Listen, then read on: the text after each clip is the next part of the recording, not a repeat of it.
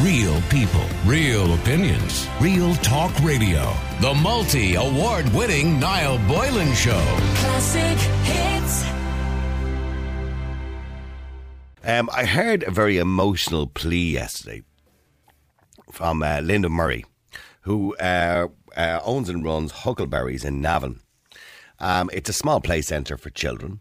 And her plea was very emotional, by the way, to politicians yesterday in relation to the cost of insurance and liability insurance. And I have her on the phone as well. Linda, good afternoon to you. Good afternoon, and thanks so much for having me on. I'm delighted. Linda, I heard you're emotional, and it was an emotional plea. I know you got very upset at the start of it because you're thinking of not only your livelihood, but the children in Navan, who you say this is the only play centre they have now, Huckleberries. The other one is closed, and you're closing down. Yeah, exactly. And I think just as I was kind of trying to explain about my business and what's happening, I think when I thought about my staff, it actually just tipped me over the edge. Because I don't have a high staff turnover. My staff come and they stay, and they're just legends, all of them. And they're dependent on me and our customers and our business for their mortgages and putting themselves through college. We would have a lot of, as you can imagine, in the leisure industry, part-time people coming in at weekends, staff, exactly, putting themselves through college. So, Can you describe to people, first of all, what Huckleberries is and what you believe it means to the community to have Huckleberries there, as well as being a business, of course, for you? Yeah. But what it means to them? Of course. So Huckleberries Den, I opened it 6 years ago. It's only about 5,000 square feet play centre in Navan. So a play centre is like, where you'd have soft play, ball pools, slides. You'd come and have your kids' parties. You do arts and crafts with parent and toddler mornings. On a rainy day, the place is packed with kids running around. And then, obviously, at weekends with kids' parties. So it's a really just nice, warm environment. The structure is placed in such a way that all the parents can kind of sit all around it, and no matter where they're sitting, they can see the kids playing. And I know I have 3 kids, and I've ventured many a time into similar type venues where it's great to get out. The kids can go off and run off in a reasonably safe manner, and you can sit and actually have a cup of tea in peace. Exactly. So, that's the way you'd like to think of it being. You want the parents to be able to come in and relax, do you know the way, and have the kids run around. But now we're nearly saying to parents as they come in the door, now, just so you know, you have to supervise your children. I mean, you don't even want to be saying that to them. You want them to be able to relax. But you're forced into this nature where you're afraid of your life that if some child bumps into another one while they're running through the structure or running around the structure, that they bang heads and you're going to have a claim. And unfortunately that's the reality that we're living in. And in that play centre, of course, running a business like that, you have to be very conscious of the fact that, nuts and bolts, poles, everything has to be covered with cushion and everything has to be made so that you can reduce any kind of negligence on your behalf. Absolutely. For a child having an accident. Yeah. But the problem is accidents will still happen. Accidents will still happen. You couldn't go into a safer place than a play centre. We have to have certification on our health and safety and on our structures. We have to have our HR policies right. We have to have our risk assessments right. We can't even get insurance without any of those things. So before you come into our centre, somebody external has come in and checked out everything to make sure it's safe. So we're a very safe environment. We do everything we can to protect children. But they can bang heads. They can come down a slide awkwardly. They can trip going into a ball pool. They can twist their ankle. They can twist their ankle. Break their leg. Exactly. And where it hasn't been negligence on behalf of the centre, I would just urge people not to claim off the centre because this is what I don't understand in this current culture that we live in. Like, I'll give you an example. Yesterday I read in the paper that a young boy, his tennis ball went over into a housing development. Yes. He climbed over a wall, threw the tennis ball back, was climbing back over the fence again. He fell and ripped his arm. He got a couple of stitches left with a scar. The judge gave him 40 grand. That's exactly right. Now, he shouldn't have been in there. Last year we had a girl holding onto the side of a Lewis. She shouldn't have been doing it. She was, as we used to call it years ago, nabbing.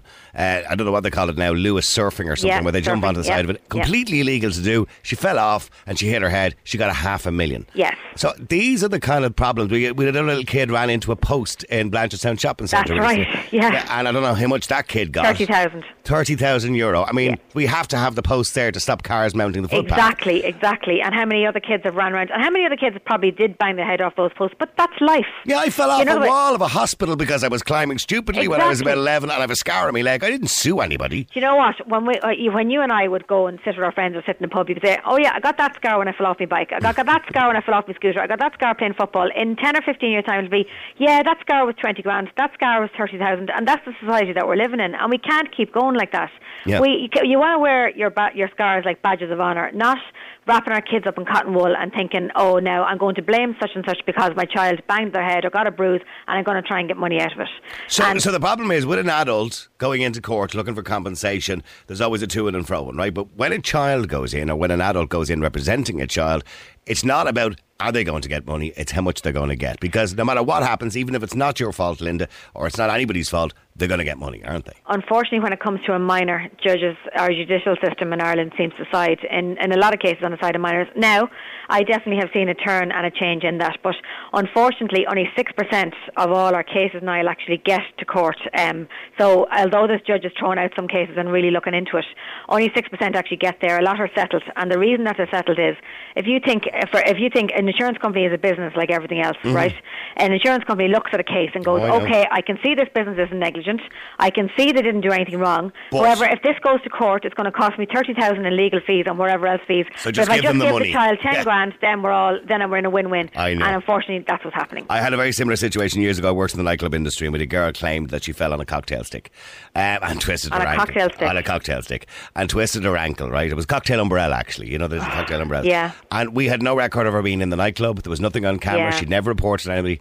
And again, the insurance company said, look, just give her 10,000. Yeah, that's it. It's going to cost you 15 in excess on your policy anyway, or something like that. Yeah. But so the bottom line is your insurance has now gone up 1,000%. Yeah, so when I opened, I paid 2,500 in insurance. Last year, I paid 16,500. I had to take out a personal loan to pay it.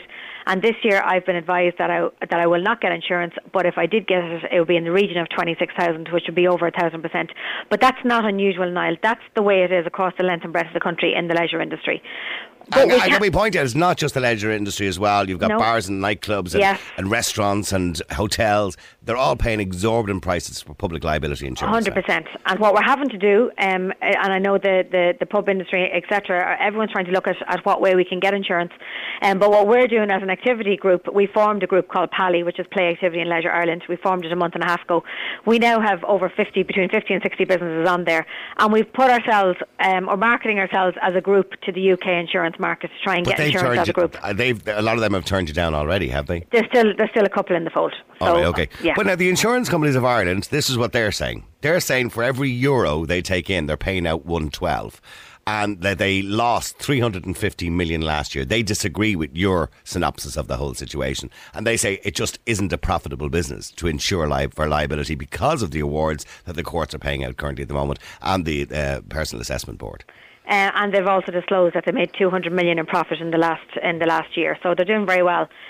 What I would argue in that is I'm looking at what our group is about, and that's leisure businesses that have high safety, high risk assessments, and really look after their customers. And in our group, which is very well run businesses, we paid 5 million in premiums in the last 5 years.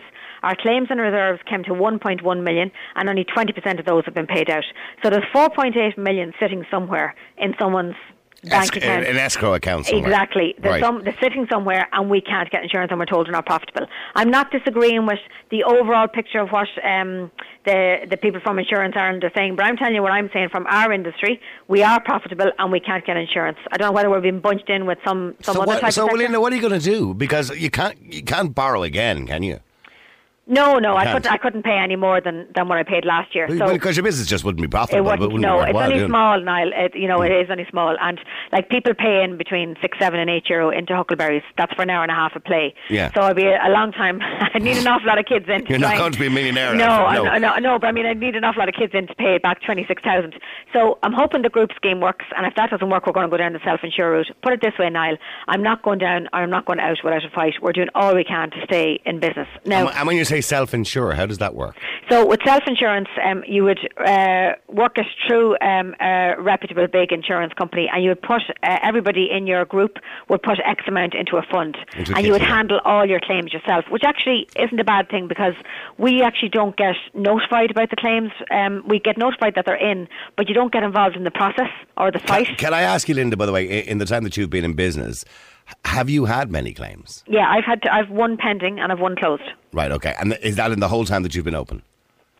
No, that's in the last 5 years. So in the whole time I've been open, I've had 3. Okay. And can you remember offhand, I know you can't talk about individual cases and what happened to those individuals, but roughly how much has been paid out on those 3? So so far paid out is 31,000. Well, it's not too bad at all, actually. I was expecting to say a lot more than that. So No. Yeah. No. All our that's the thing. All our centres, it's all small payouts. Yeah. And none of them went to court. And you would have loved if they did, because in both cases I was completely not negligent. So and I don't mind.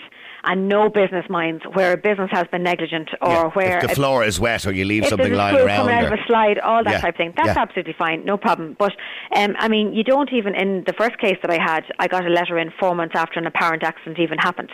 I mean, at a time when you couldn't even chase up your CCTV and stuff because there'd be nothing there. In some cases, you don't even have records of somebody being in your facility and they're telling you that they had an injury. I mean, it's crazy. And the solicitors are not helping the matter, of course, because they're only too happy to take the business. What I've heard is that a file can be an inch thick when it comes to doing normal work and probates and selling houses and all that. We're in a solicitor's, and it can be just a couple of pages thick on a personal injury claim. Yeah. So it's a little bit. It's handy work for a good few quid. a good few quid more. Yeah, absolutely. All right, well, look, there is a plan there, of course, by government to try and reduce it. Well, I know there's a new review of the Personal Injuries Board, which may help somewhat. That's probably around November time. It happens every 3 years that the Book of Quantum is reduced is looked at, and we desperately need that reduced. The Judicial Council bill went through the Senate the other night, and we need that to quickly form. And then the Garda fraud unit, Niall, is so important, because imagine if you were thinking to yourself, like that nightclub incident that you mentioned years ago, if that person in their head, before they thought about claiming, thought to themselves, well, you know what, this probably is exaggerated or fraudulent, and I could get prosecuted at the end, so maybe I won't do that. And if we had a Garda fraud unit, that's what would happen, that these things could be prosecuted. And at the moment, we don't have that. So if more people were being charged with fraudulent claims. Like, you can take your chance now and nothing's going to happen to you. Like, I could just say now that I was talking to you on the phone and I went up to Classic Hits and I fell in the corridor. And that's, it's Classic Hits' fault, because we rang you and we asked you to come on. Exactly. Yeah. Nothing's going to, I mean, you can't prosecute me. But if this Garda fraud unit came in, we could. Yeah. So that could be great. Well, listen, I wish you luck. Unfortunately, the date, the 25th, is that the day that you're supposed to close? It's 24 days left. It's 29th. Oh, 29th. All right, okay. I hope that doesn't happen, Linda. And Thank you very much. I hope for your sake, for your staff's sake, and for all the kids in the area, because there'll be nowhere for them to go, which is something that's very important too. There was 3 centres here 6 or 7 years ago. I'm the last one. So if I close, there's absolutely nowhere for kids under the age of 6 to go. Right, they'll be all brought up to RD or down to Blanchardstown or whatever it has to be. Until something happens there. All right, listen, good luck to you, Linda, and I wish you you well, much. all right? Thanks, Niall. Real people, real opinions, real talk radio. The multi-award-winning Niall Boylan Show. Classic hits.